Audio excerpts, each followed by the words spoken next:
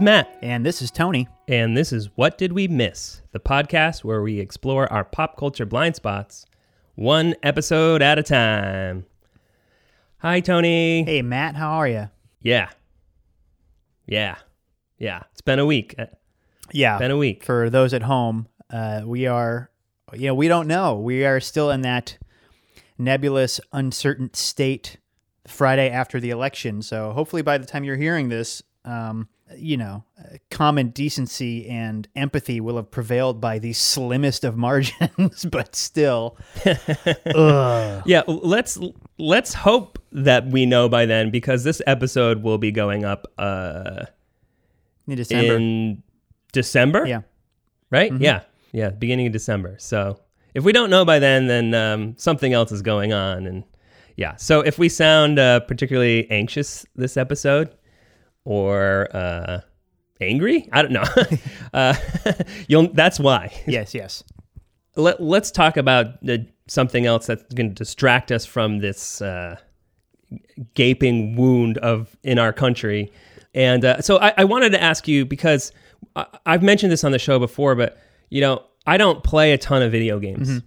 And I know you play more than me, but every time I kind of log on to the Switch store, it's just so overwhelming. There's so many games. And there are two brand new systems that are coming out, I believe, right now. The new PlayStation, the new Xbox. So I wanted to know, how do you choose which games you're going to play? Is it a mixture of reviews and things you read? Or is it a combination of, I know I'll like this type of game, or a little column A, a little column B?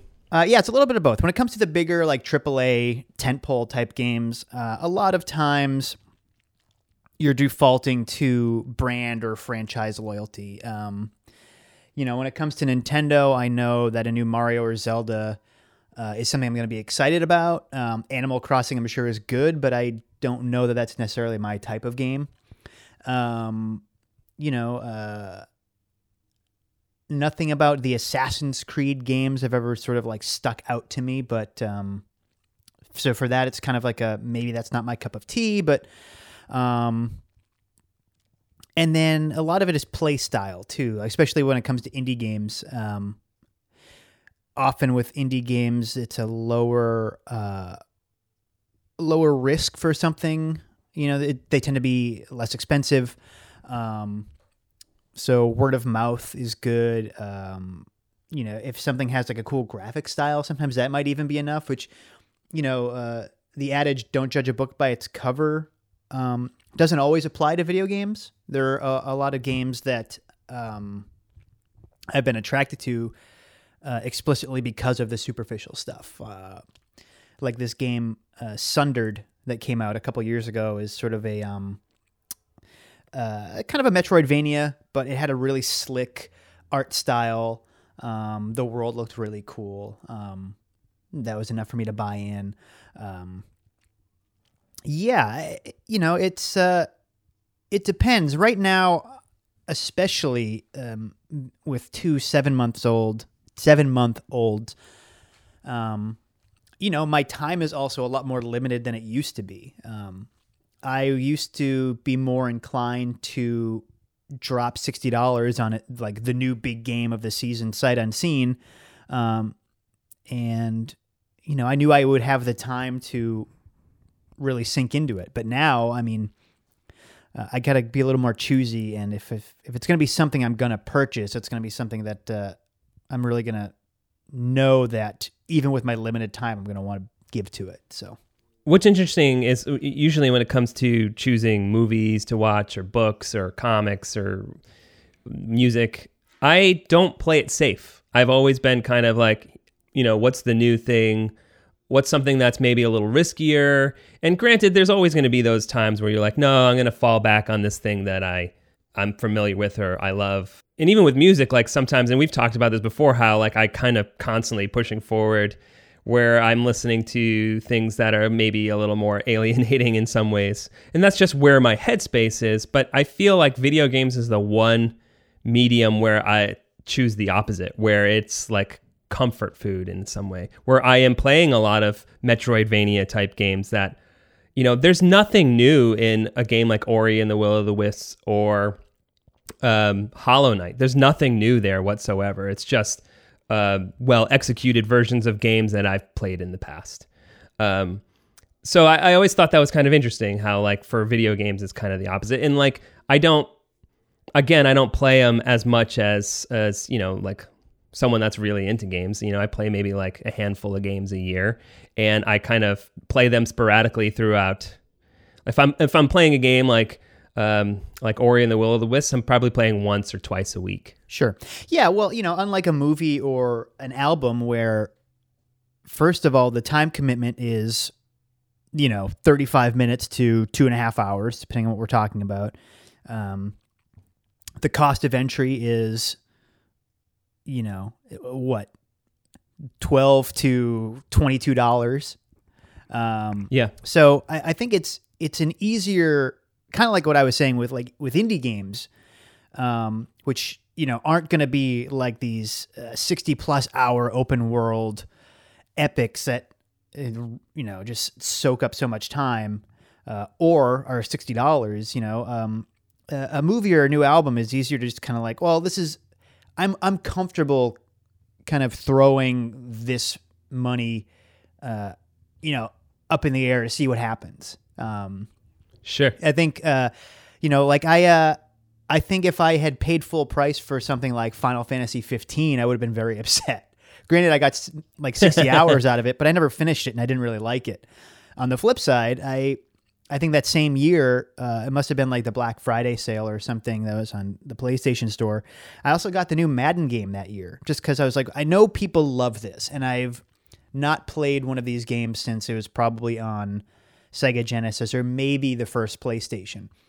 And I've learned quickly that it was not for me, and like I had not been wrong in sort of ignoring it. But I think had it not been, on sale for like $15, $20, I would not have made the risk and paid $60 for Madden 19.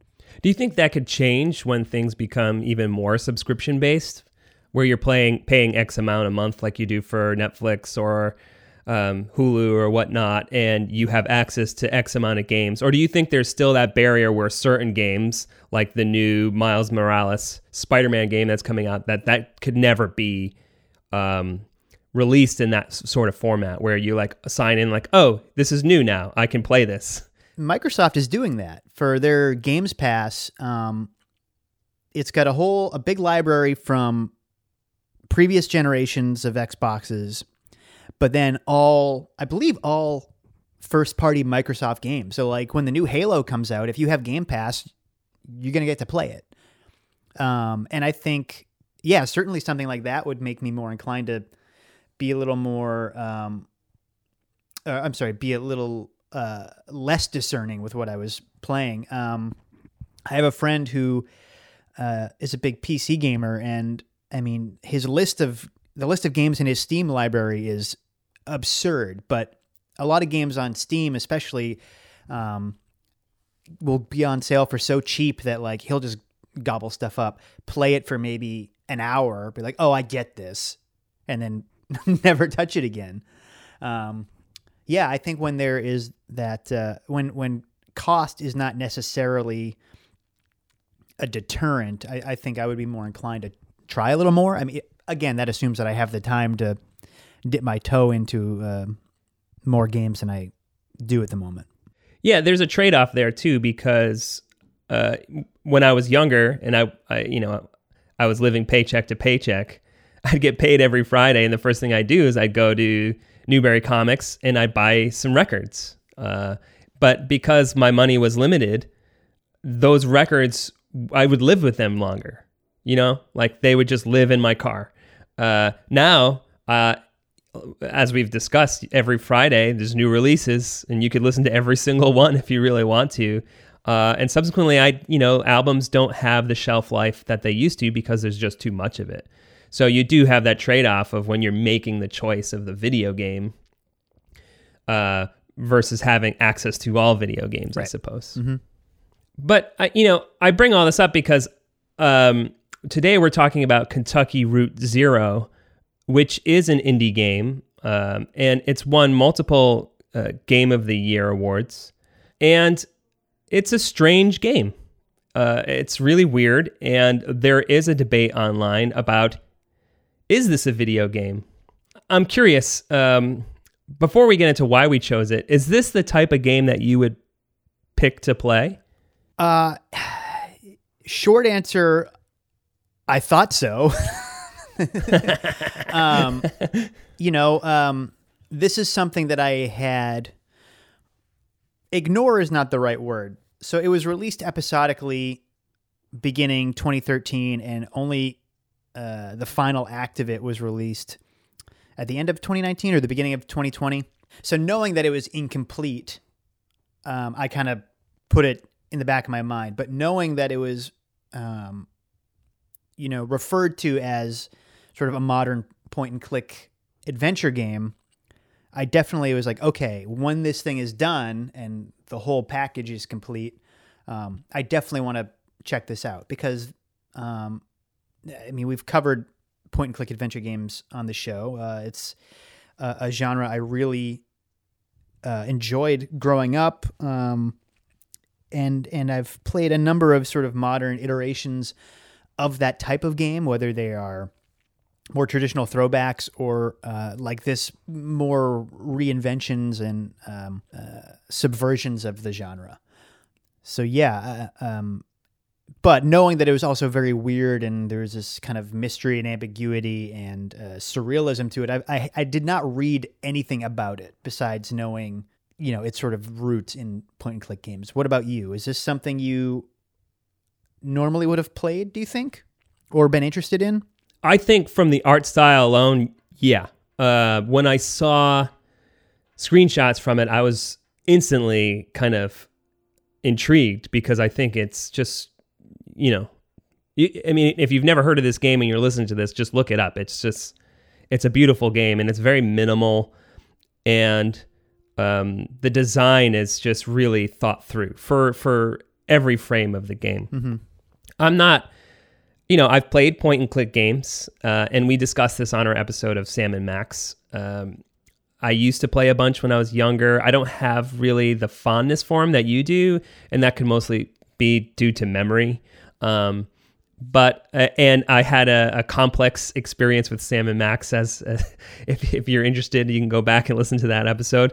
But I saw so many glowing things said about this game that were, definitely intriguing, and things that were kind of lumping them in the category of something like Twin Peaks.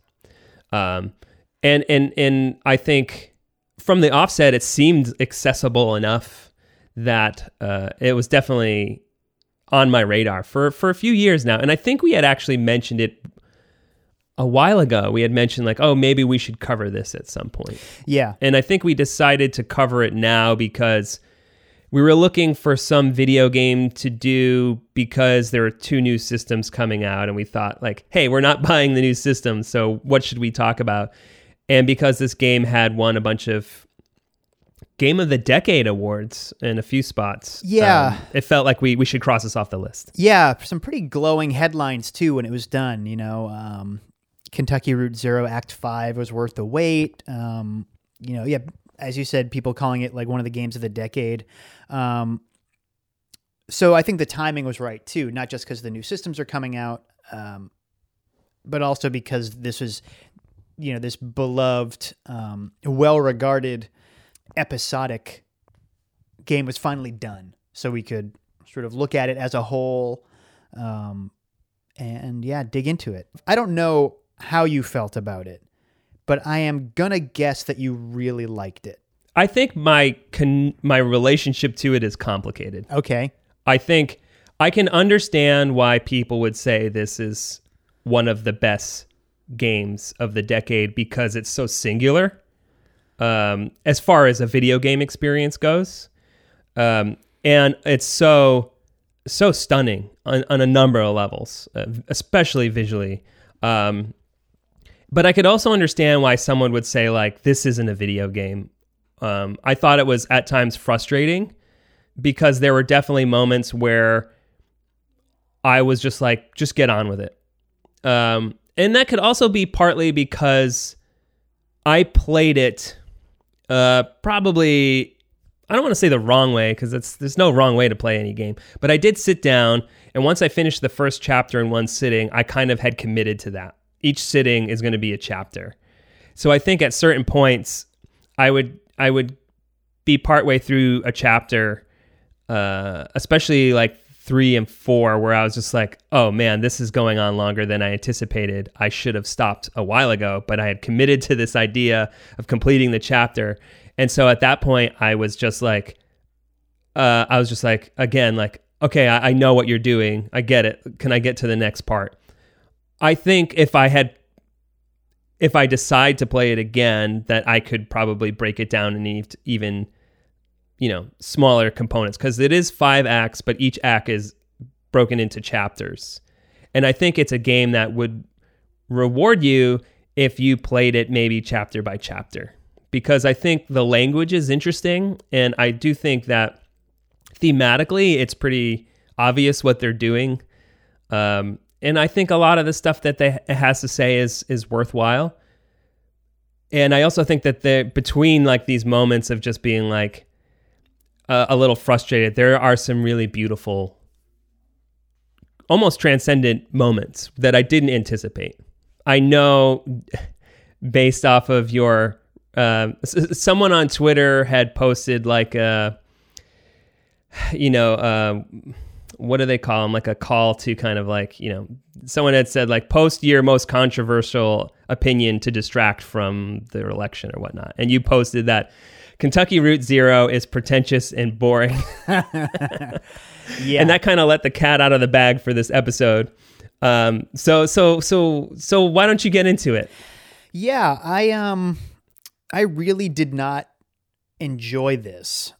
I think for a lot of the reasons that you mentioned.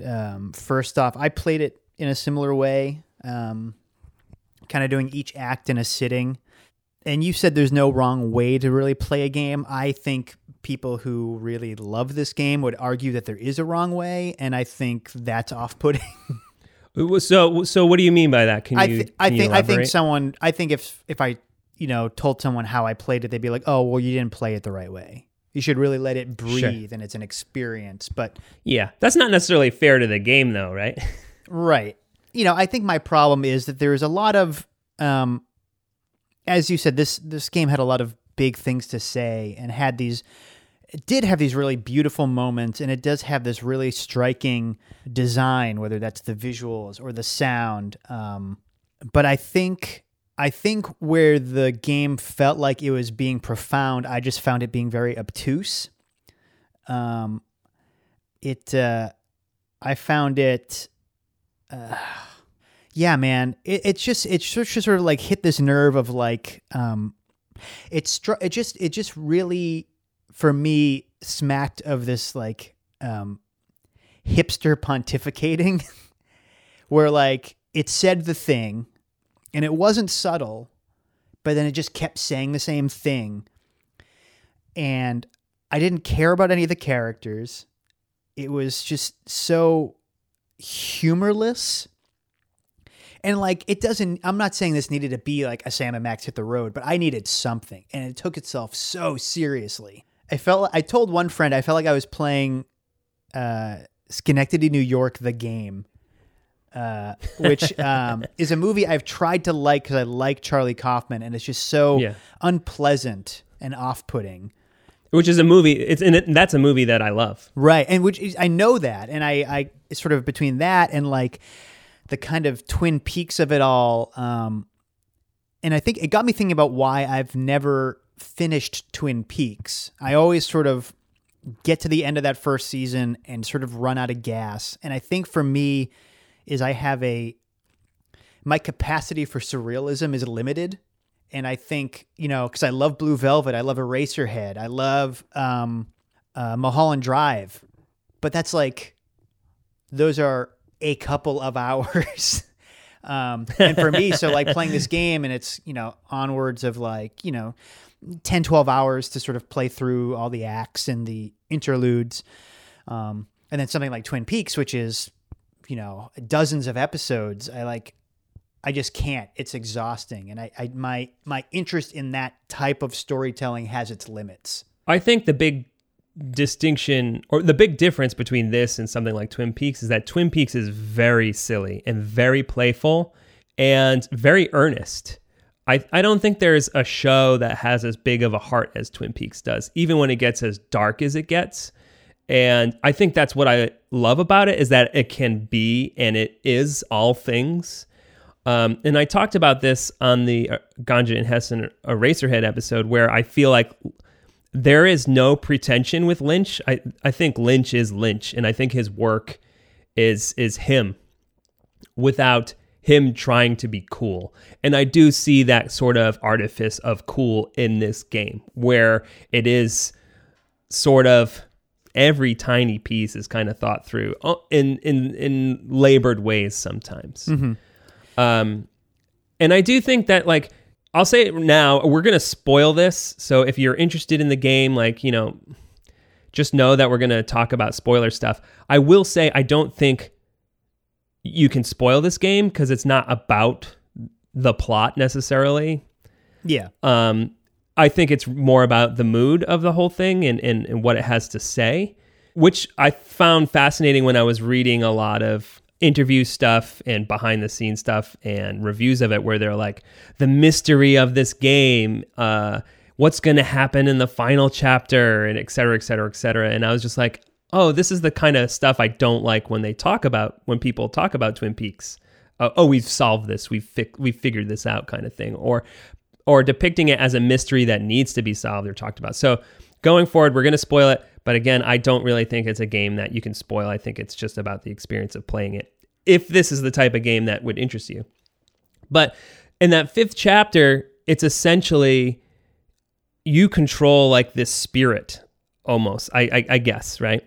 And you move it around this town that's just been flooded, and it's all in kind of disarray, and a cat chases the spirit. So you're kind of controlling where the cat goes. Are you actually playing as a spirit? I just thought that was like like cats just chase laser pointers around.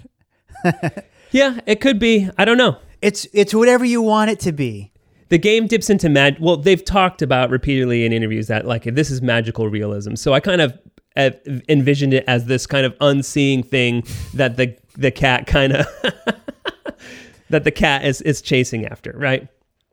And at first I was like, oh wow, this final map is gorgeous. Like, it's got light breaking through, and we spent the entire game at night, and this finally morning is broken, and we've reached the surface. We've been underground for the past few chapters. It's absolutely stunning, this level, the way it kind of has light breaking through like these broken, dilapidated buildings. And then as you're kind of navigating the cat, you're talking to all these different groups of people that are hanging out in the town. Some of them are characters that you've been with throughout the whole game. Some are new characters. And you're essentially just eavesdropping. And after a while, I was just like, I just want this to end. I can't lie. I was just like, this is not interesting. They're repeating things over and over. And I was really frustrated because there was moments where you can choose how the characters respond to any given conversation. And I was trying to navigate it where the characters that we've spent the most time with, anytime I could choose between we should leave this town and we should stay here and start a new community, I kept choosing let's stay. No matter how many times I chose that, they were still like, all right, we're leaving. And that was really frustrating to me because it felt like, oh, are you like I know the game isn't really interested in having you make the choice, but when it comes to a moment like that, it felt kind of counterintuitive to me. And that was really frustrating. Yeah, I think that's a big hang up with a lot of games from the like mid 2000s to the mid 2010s was the illusion of choice. A big one was this trilogy of sci-fi RPGs called Mass Effect. And you get to create your character. you get to make certain choices, a lot of it based on like good, bad, a pretty binary, a binary sort of approach to the type of character you're going to be. But the big promise of this game was that as the sequels came out, your save would carry over in that, the decisions you made would affect certain avenues of choice in the new one, blah, blah, blah. The big controversy was that at the end, they basically so throughout this series, you have the blue choice is the good one. The red choice is the bad one. And I think the game added just a third color. And it really wasn't people are like, all of my choices don't actually matter in the end. But that sort of fails to take into account that, from a design perspective, they can only take so many choices into consideration. There's no such thing as there is no true choice in a video game because the outcomes have to be fixed.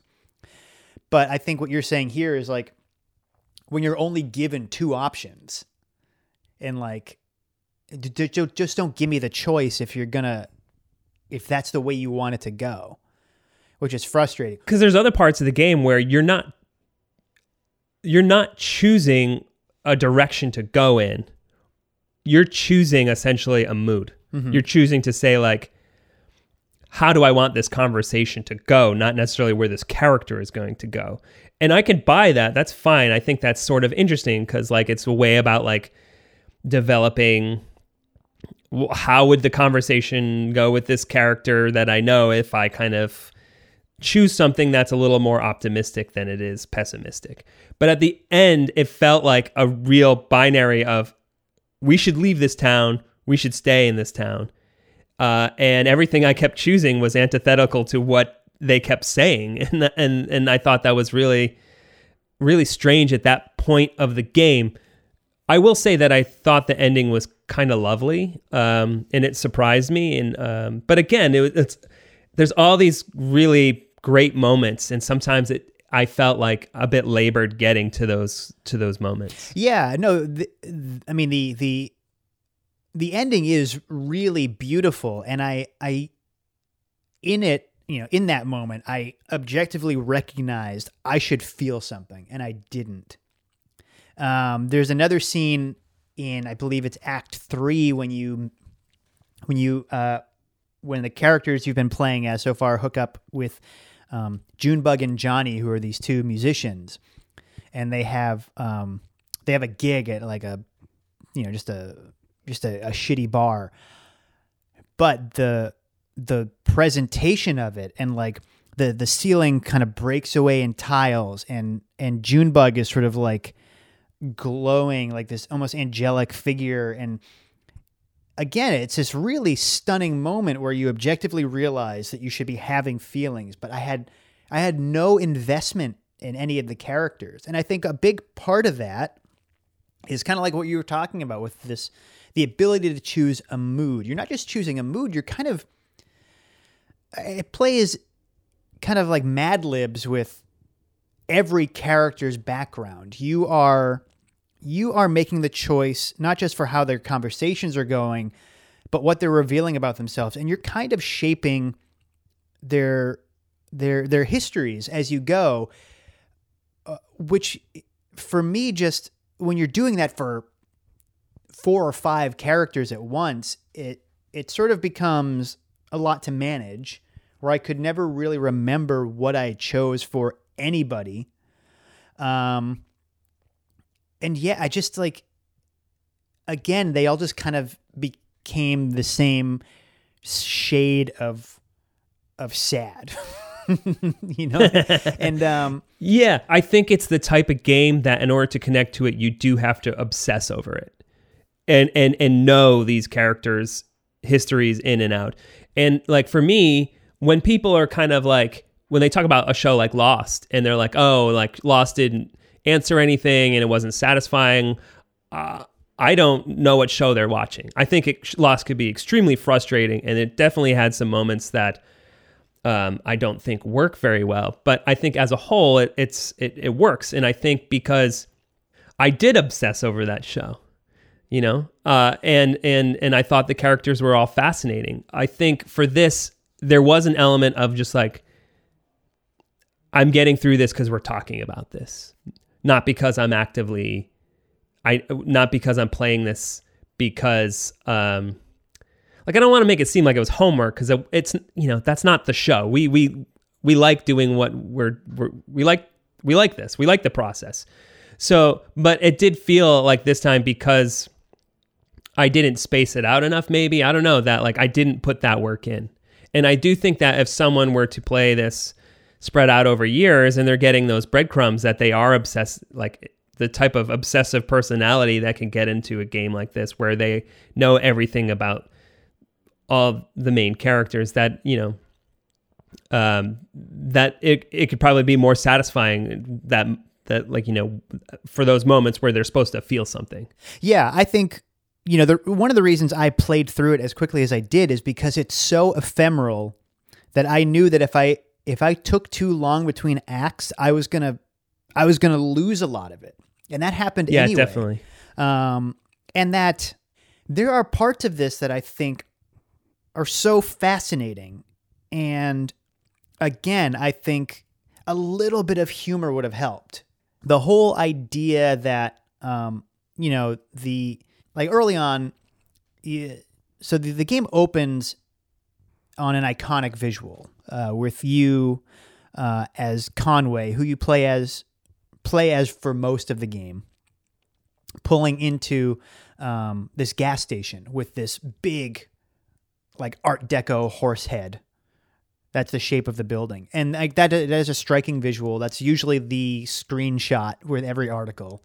And, as you talk to the guy who works there, you get to learn things about, like, the power company sending notices, sort of like, if you don't pay your bill, we're going to downgrade you from semi-permanent brownout, or like these weird sort of, like, again, Charlie Kaufman-esque kind of, like, playing with these ideas of corporations sort of lording debt over people, and like, oh, you should be thankful just to have barely enough electricity.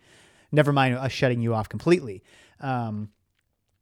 There's an idea later on that a bartender is sort of trading his, the extensive backlog of unpaid bar tabs from his customers.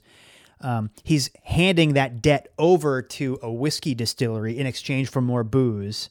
So now his customers they don't owe him any money. They're on the hook to this big company, but they've like a drinking problem. So they keep coming back to the bar, and like this sort of vicious cycle of debt and exploitation of people, in moments of weakness. So much of this is sort of informed by the financial crisis of 2008. I mean, that lingers over all of it. It's just this sort of, whether it's substance abuse, whether it's crippling medical debt, whether it's, businesses clinging to life.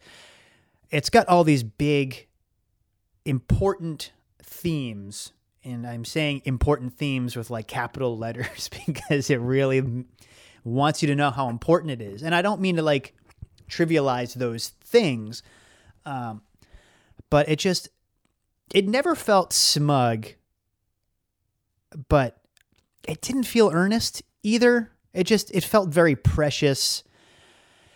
And then you'd get to those moments where Junebug and Johnny are having this transcendental concert at a dive bar, and you're like, oh man, I wish this gave me more. I wish this gave me more to feel right now, because this is a moment. This is a moment where, in a David Lynch movie, like, I know this feeling. Like, it felt like that moment in Mulholland Drive. You know what I mean? When it's when she's at the opera house, and then, like, suddenly, like, the whole perspective of the next half of the movie switches. Like, I felt that moment there, but I didn't give a shit about anybody then, and I didn't give a shit about anybody afterwards. Well, I mean, at that moment in particular, Junebug and Johnny are new characters. They were just introduced. So I can't imagine that you're supposed to feel like this sort of awe for them, because they literally just showed up. They kind of, you meet them on a motorcycle. They stop to pick up some of the other to help the other characters who have a flat tire. And then in the process, they're like, would you like to accompany us to this bar because we're going to be playing a show? So it's really, they're only in the game for a few minutes. But I guess, like, are you supposed to buy into Conrad and Shannon and Ezra, who are the characters you're with at that point? Are you supposed to buy into that they found that moment transcendent? And I think therein kind of lies the problem. What you're saying is that in that moment, like, it's supposed to be revelatory for those characters, yet at that, like, you shouldn't be told that. You shouldn't have the characters say, like, wow, that was breathtaking. Mm-hmm. I did think when I watched it, I'm like, oh my God, this is breathtaking on a visual level. And I think there is something to be said about what they pull off visually. And oftentimes I would find that kind of superseding any kind of character stuff for me, where I was just so taken in by its sound design and the music, because the score is terrific. And I've been listening to it because it's kind of like synth kind of atmospheric ambient kind of stuff. Sort of Lynchian in some ways, where it's a lot of sound design meets kind of new wavy kind of synth stuff. And even the song they play, Junebug and Johnny play, is reminiscent of something that you would hear in Twin Peaks. Yeah. But again, like, those are pretty surfacey things. Can you get through something, a video game, which is ostensibly always surfacey, and say, like, this is the value that I got from it and therefore I enjoyed it, when it's trying to be something else? I don't know. And I think that's a thing with this game for me. Like, I've thought about it quite a bit since it's finished. But again, like, so much of it, I was kind of like, I wish it had got on with it. Yeah. It's weird because I think, we should be clear that this is us being subjective. This is not objectively bad. I think No, not at all. This is, I think what we're coming from is that this didn't maybe have what we were looking for. And at the risk of maybe saying something that's completely unfounded, it felt like this was a surreal story of regular people told by people who didn't know what regular people were like. It felt, I didn't think about this game after it was done.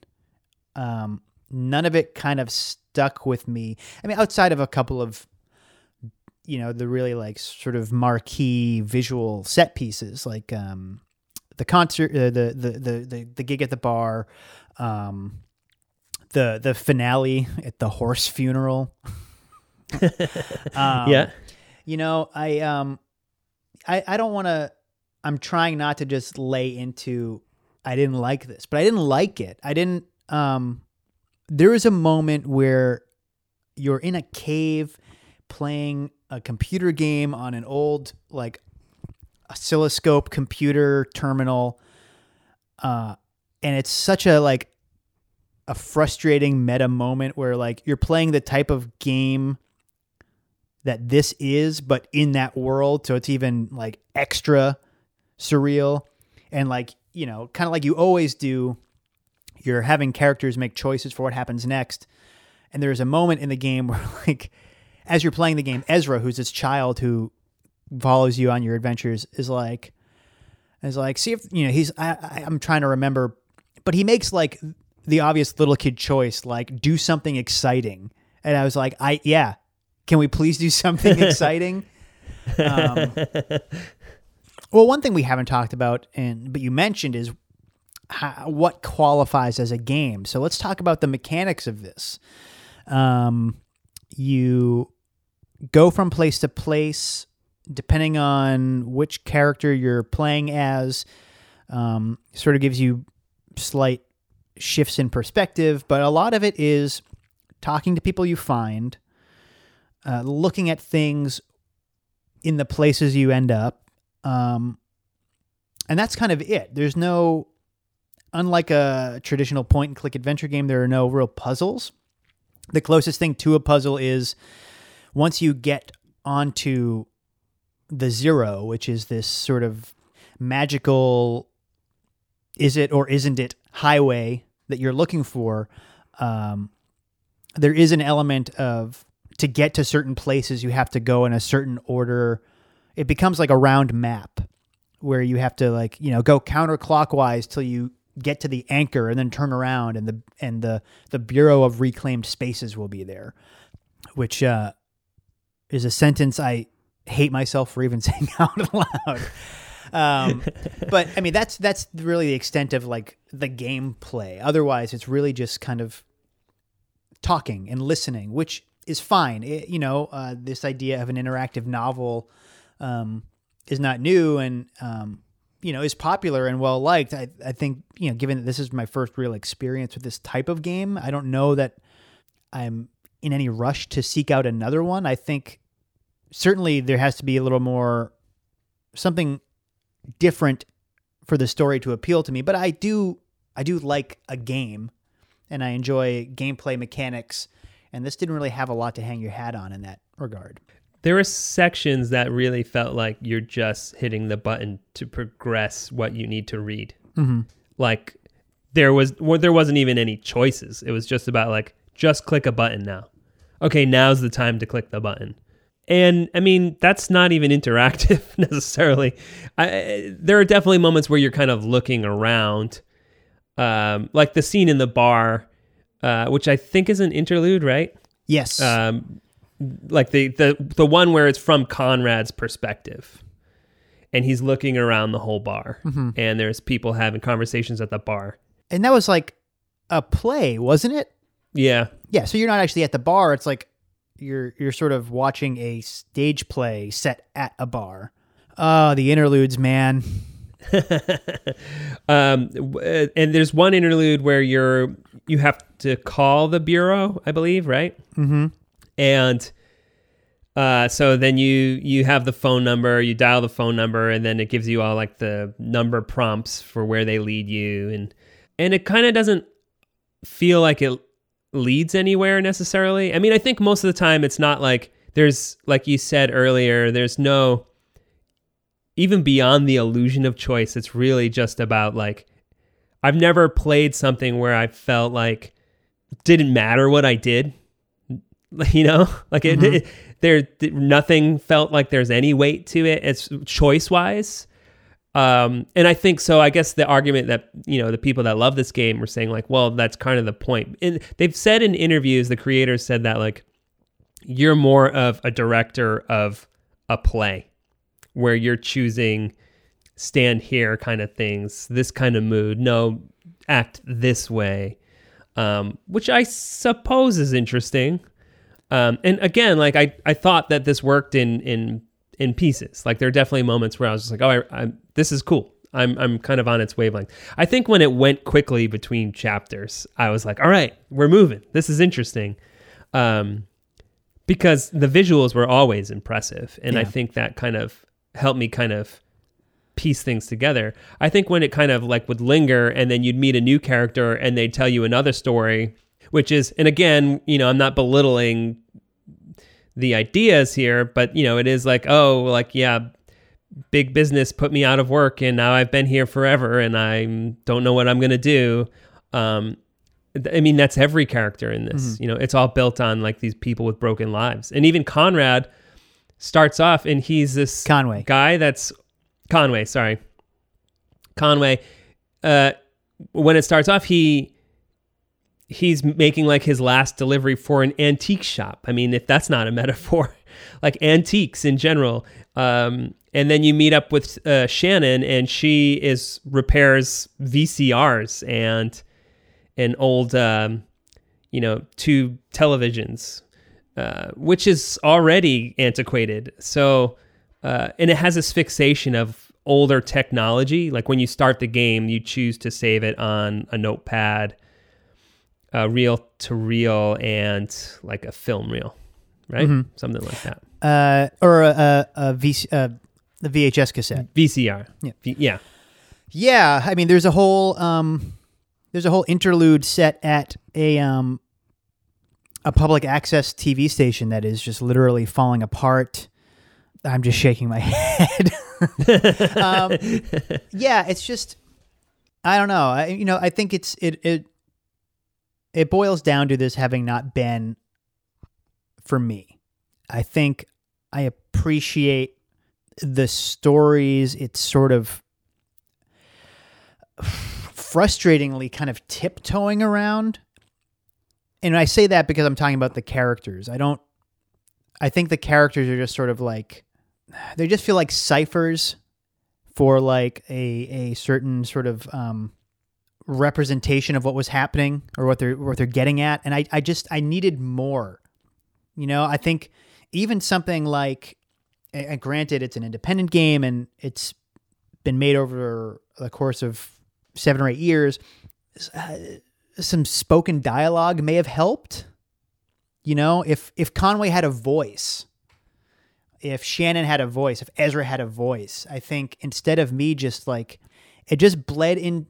They all bled together because I could not find the interest to sort of make them distinct in my own head.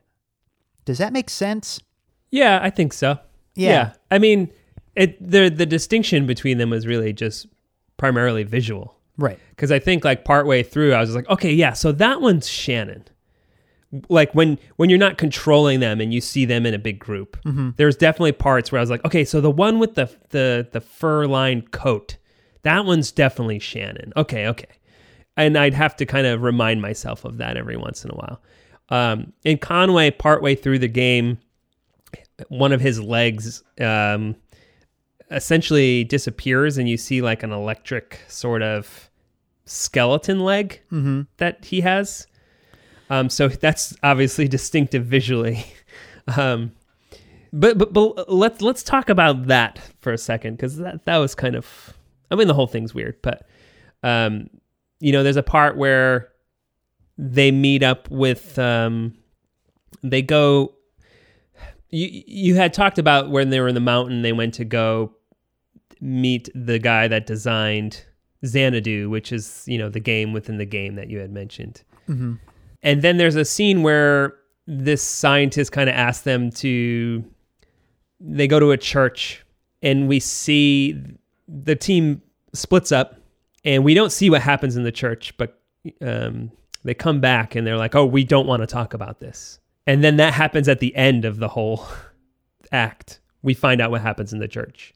When they're in the church, there's kind of like a secret kind of compartment and they go down below ground into this kind of, it's like what are they making? It was, it's whiskey. It's a distillery. They go into this distillery, but it's everyone working there they're all skeletons with kind of like sort of electrical sort of outlines for bodies in some ways. Like they kind of glow and hum. Mm-hmm. And so I guess like the idea throughout it is that Conway is becoming like this autumnus worker. He's losing himself to this.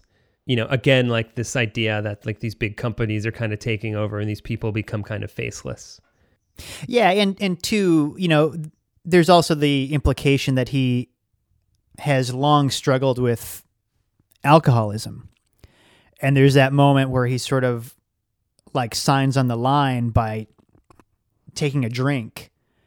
And they're like, oh, well, like if you don't take the job, we gave you that drink and now like you got to give us something back, man. So it's like playing with this idea of addiction and what it does to people, and the companies that, especially when it comes to whether it's pharmaceuticals or alcohol, corporations that are preying on and exploiting addiction.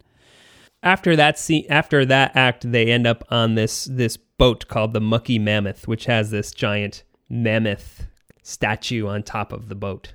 And it's interesting because I love the way it would use the boat. Like you'd be on the outside of the boat at the top, and then walk up to a door. The door would open up, and then the boat itself would become silhouette as you walk in through the door, and then it would reveal the insides as if it's like a cutaway, which was pretty cool.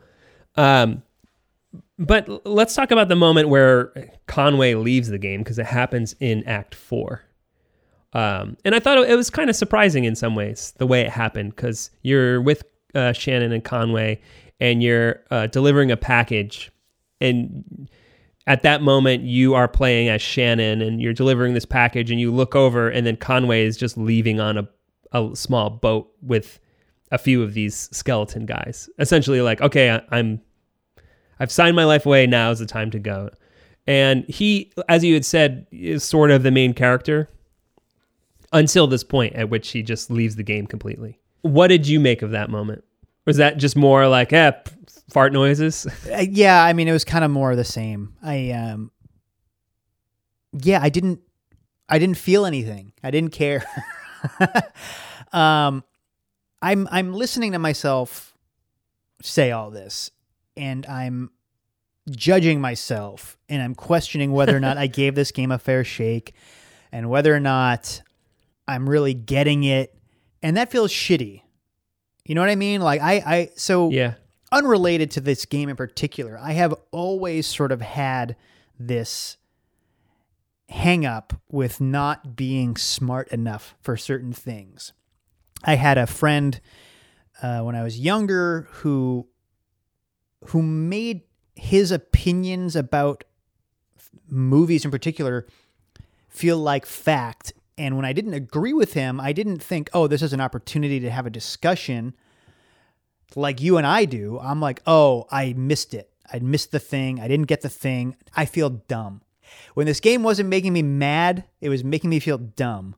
And and so like, there's obviously people out there who dig it, and there are people who got a lot out of it. And there's a lot of stuff to really sink your teeth into if you're on its wavelength. And it can be an emotional journey, but for me, it just made me feel stupid the whole time I was playing it. But I'm not stupid. I just wasn't on board, and I'm not into it. And I think that's okay. I don't think you should feel that way, though, because like I don't think this game. We've talked about it already. It's most of its themes are so on the nose. And that isn't necessarily a problem necessarily. Like it's constantly stating this theme. There's one line at the end of the whole game that I thought summed the game up, but and I can't remember who says this, but they say the whole world is built on graves. And, that's the theme of the game. It's constant, like these people are failing. The things they do no longer matter. They're being phased out.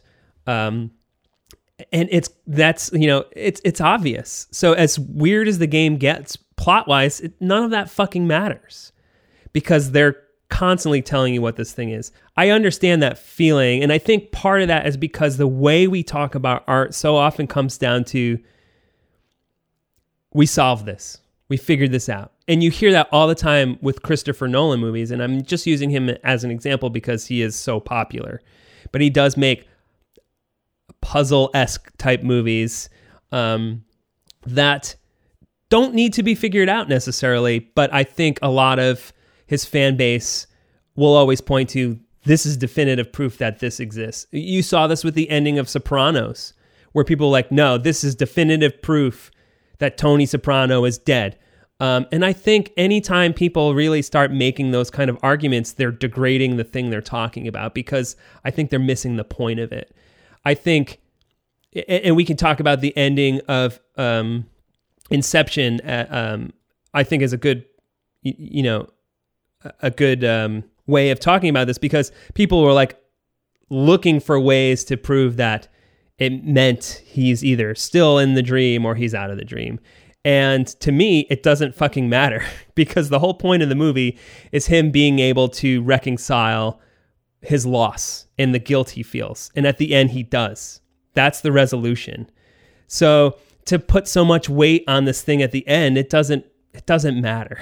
Yeah, I mean, it's just like an exciting button, just like it's a moment designed to play with what you've seen and keep you talking about it, which is fine. And the end of The Sopranos is very similar. And like, sure, I mean, you can think that it means that he died, but you can also consider this is just his life. This is what happens to a guy like this. And it's always going to happen. And he's always going to be looking over his shoulder. He's always going to be wondering who's going to be coming through that door. And he can't get out of it.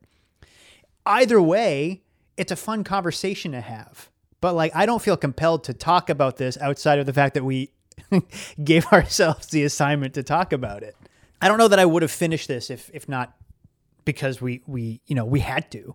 But I also would have put it down and not been as frustrated. I just would have been, Act 1's over. I don't think I'm going to be into this. I don't want to do another 8 hours of this. I think that's fair. I think because those people that are so constantly talking about like, this is the definitive answer for this piece of work, whether it's Twin Peaks or Kentucky Route Zero or Inception, I think that's the problem, not the problem that you're dumb. And I think art isn't made that way. And I think even Charlie Kaufman kind of stuff you can kind of experience on its own. And I think oftentimes he's just trying to say like, it doesn't matter.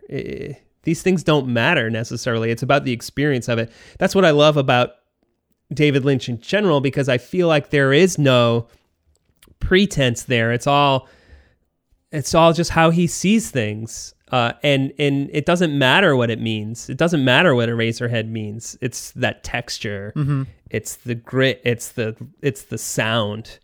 And I think that this game could work on that level if it didn't have so much verbose over explaining of the theme necessarily. I think if you got cut down to the nitty gritty, I think this could be kind of fun and interesting.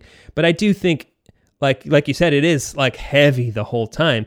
And a lot of things that we've talked about that are weirder, like Sopranos or Lost or Twin Peaks, have a lot of comedy, a lot of it. And this really is just kind of like one bummer of an anecdote after another. Yeah. And not even like the bummer of it all isn't even what gets me. I think it just feels so pretentious. We haven't really talked a lot about the interludes, but the interludes are exhausting. Like one is just this sort of like postmodern art gallery. And eventually all of them sort of have a connection to the following act and the one previous to it. There was the play in the bar. There's the scene in like one of the final nights of this public access TV station. And I just like, I don't know. I think because it's so removed from the characters you play as for the bulk of the game, it just sort of added additional layers of sort of, weirdness and ambiance that I didn't need. It sort of diluted what was already hard for me to keep track of or be particularly invested in.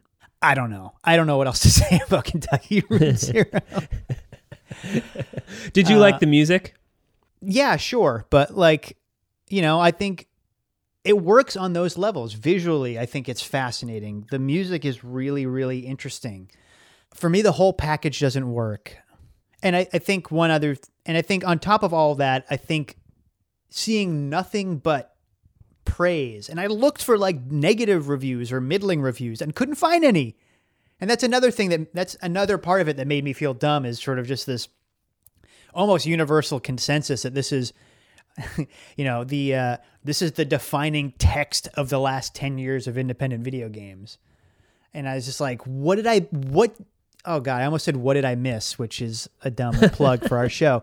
But I don't know the answer to that. I don't know what did they get out of it that I didn't.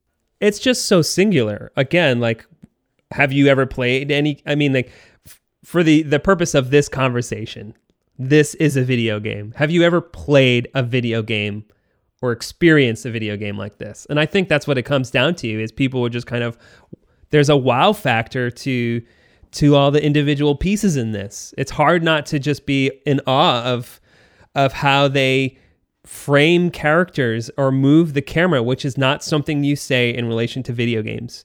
Even past point and click video games I've played, there's never any interesting frames. There's never anything that you're like, wow, that is spectacular. You can say there's a nice design to it. The characters are well designed. Sam and Max looks fun. There's a great, there's a interesting quality to how they the characters are drawn and the line work in a game like that. But you never look at it and say like, wow, where these characters are standing in relation to each other is interesting.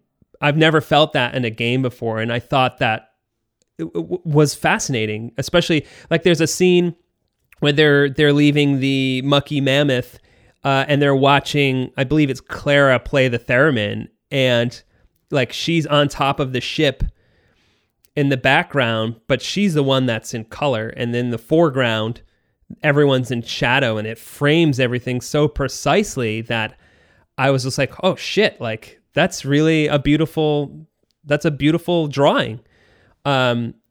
Especially because there's so much of it is so simple. Like characters don't have faces. It's all just blocks and shapes in simplified shapes. So the whole thing just felt so meticulous in its sense of design that I don't know if I've ever seen anything quite like that. And I think that's easy to kind of grasp onto.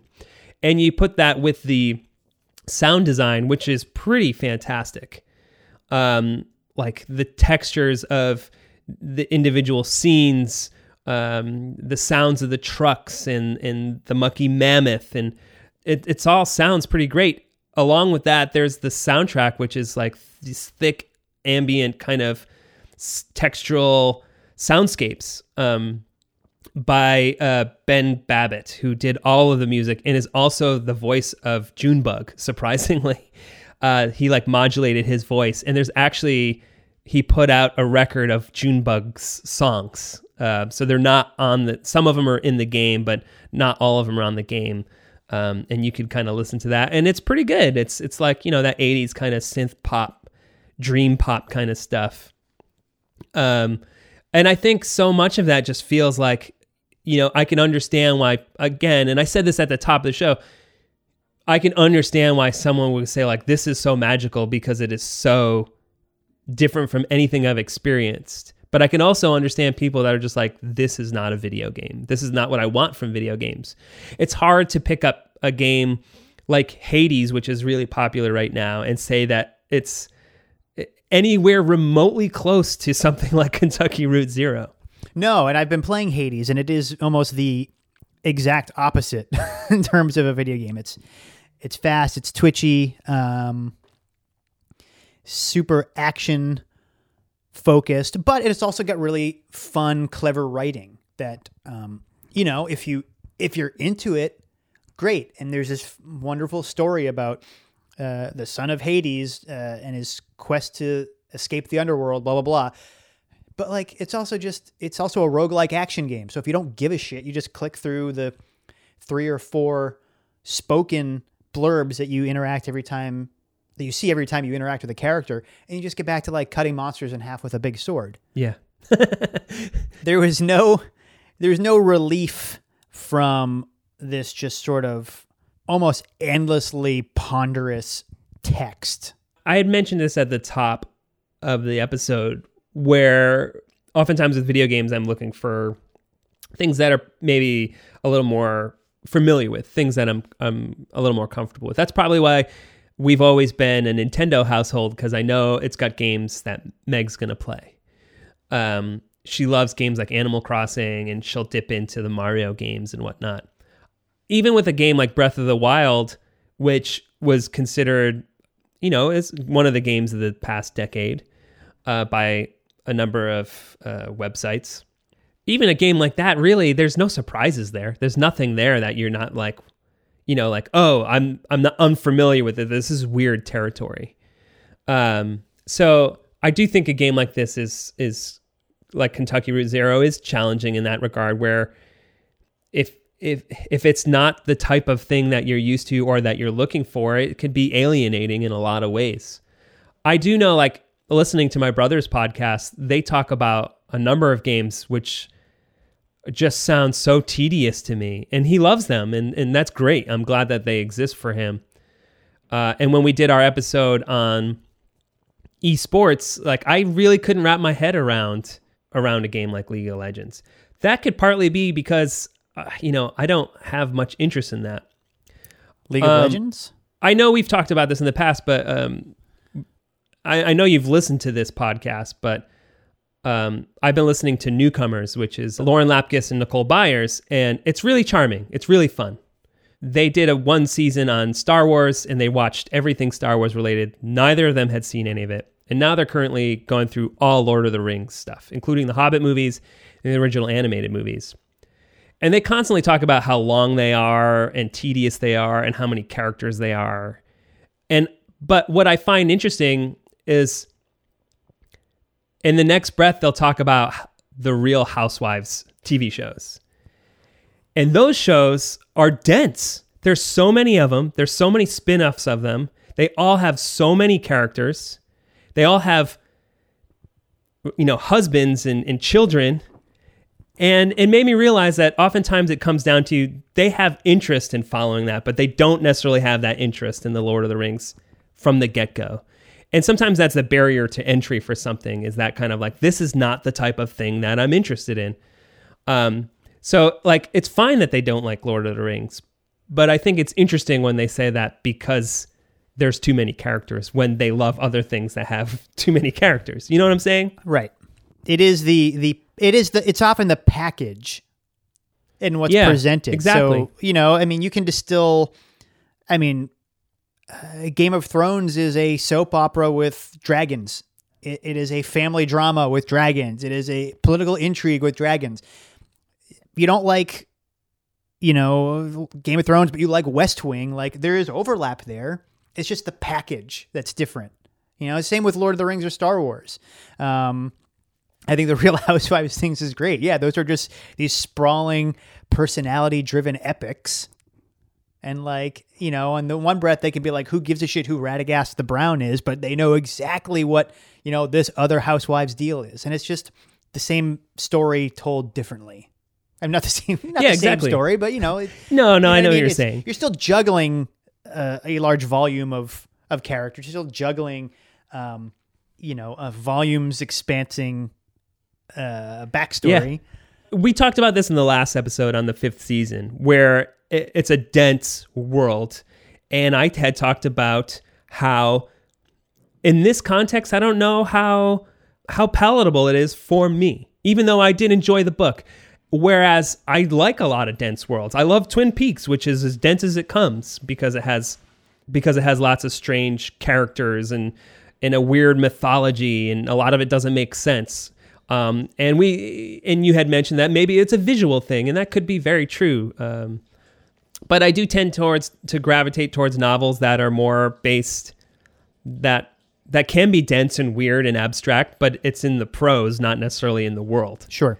So sometimes it's always about figuring out, where your interests lie, and I do think there is I've thought about maybe I'll play this game again, give it a little time, and really take my time with it. And maybe I'll enjoy it more because the things that I did like, I really, really liked. Mm-hmm. The things I didn't like, I really disliked. Yeah. Like I said, that last level, at that point, I had just beat level 4 or Act 4 and did the interlude and then started into 5. And I was like, I'll just play the first act and then I'll save it and then I'll get back to it.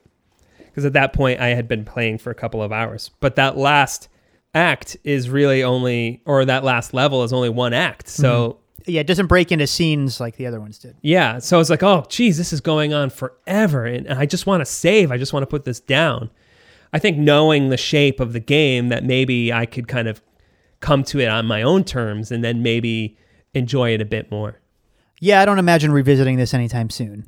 I think if you play it again and let me know how that goes, maybe I'll pick it up. But I'm certainly not in any rush. I'm not going to do it anytime soon. Yeah. But like I told you, I had mentioned, I've been listening to the soundtrack because I think it's the type of stuff I like. It's like mood music a lot of ways, and it's great background music for doing work or for driving at night. Gotcha.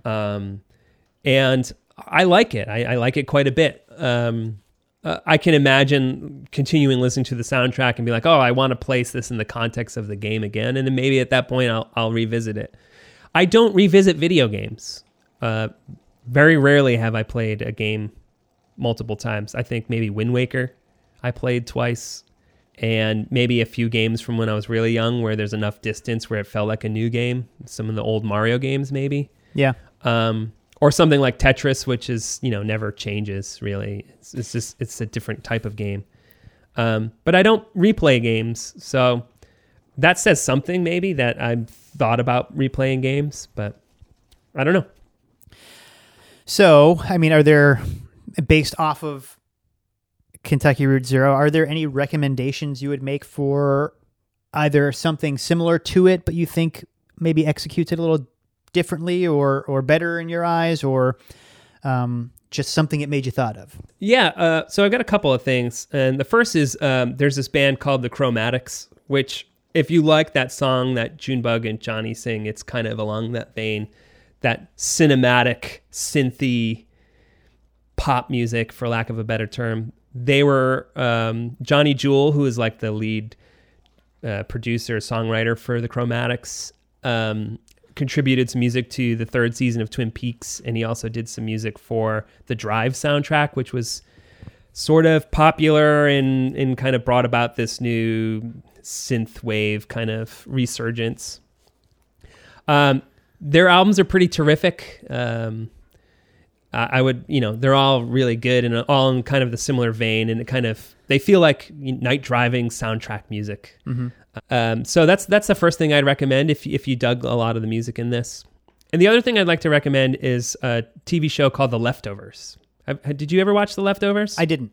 After Lost had ended, the creator Damon Lindelof, he was kind of trying to reconcile with the reaction to, at that point in time, his life's work. This big, sprawling mythology, mystery-based show.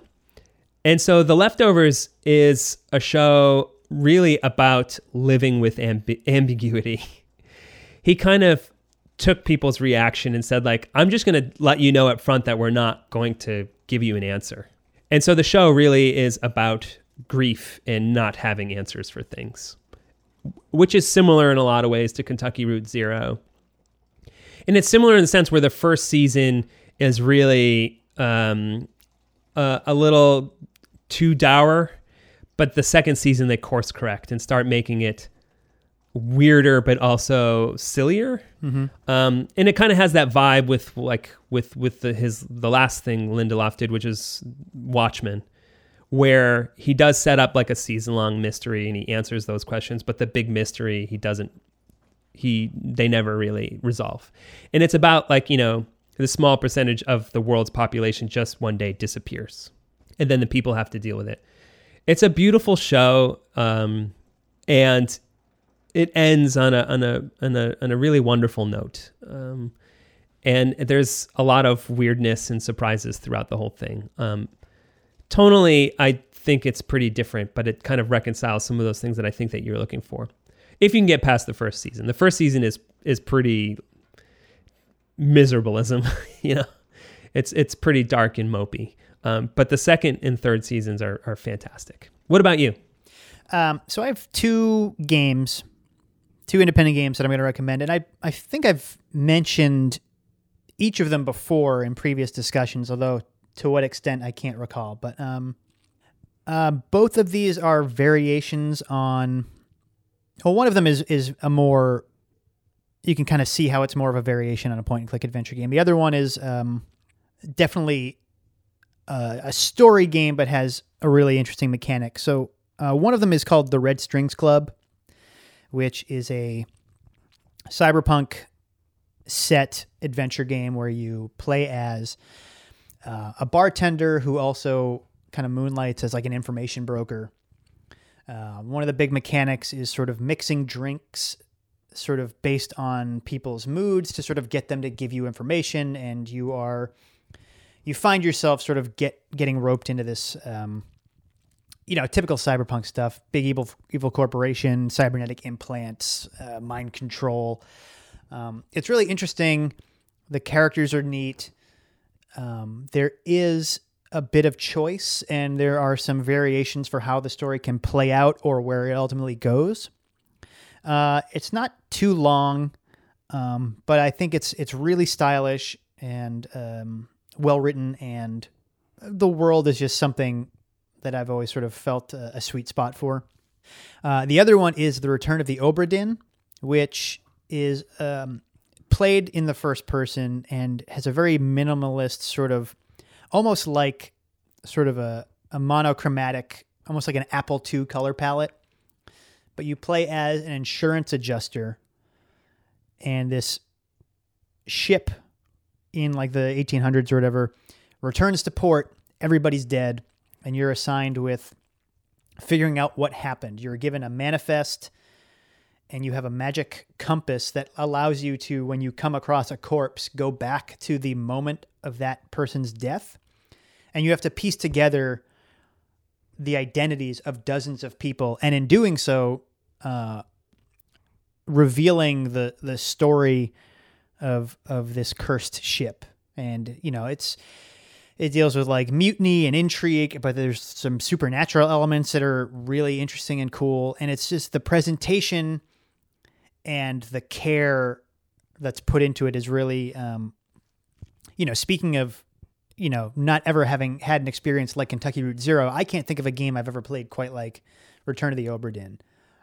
Can't recommend it enough. It's really, I mean, it's like they took the games Guess Who and Clue and kind of put them on a ghost ship. And it's really, that kind of undersells it or makes it sound maybe gimmicky or whatever, but like, I found it really compelling. And even when the story didn't necessarily like, I wasn't like, oh, I got to find out what happens. I'm like, I'm going to see if I can solve 3 identities in this sitting and then put it down. The gameplay was a really, really hooky and yeah, I just can't think of a game I've played like it. Cool. I think you had mentioned that to me before. Do we know what we're talking about next time? I think it's holiday related. I think we're still determining what exactly it is, but something to do with the holiday season. Yeah.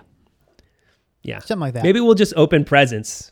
We'll just open presents for 2 hours and we'll talk about how great those presents are because it's been a year. It has been a year. But we've got some fun stuff coming up going into the new year and hopefully we'll have not hopefully, but we will. We'll have lots of good stuff coming up in 2021. Yeah, sounds good. Awesome. Well, that was fun. That was fun. Even though the game wasn't. Right on. We'll see you next time. Thanks for listening to another episode of What Did We Miss? You can follow us on Twitter and Instagram and Facebook at What Did We Miss? And you can send us an email at whatdidwemisspod@gmail.com. And thanks as always to the What Cheer Writers Club in downtown Providence, Rhode Island. You can learn more about them at whatcheerclub.org, and you can follow them on Twitter and Instagram at What Cheer Club.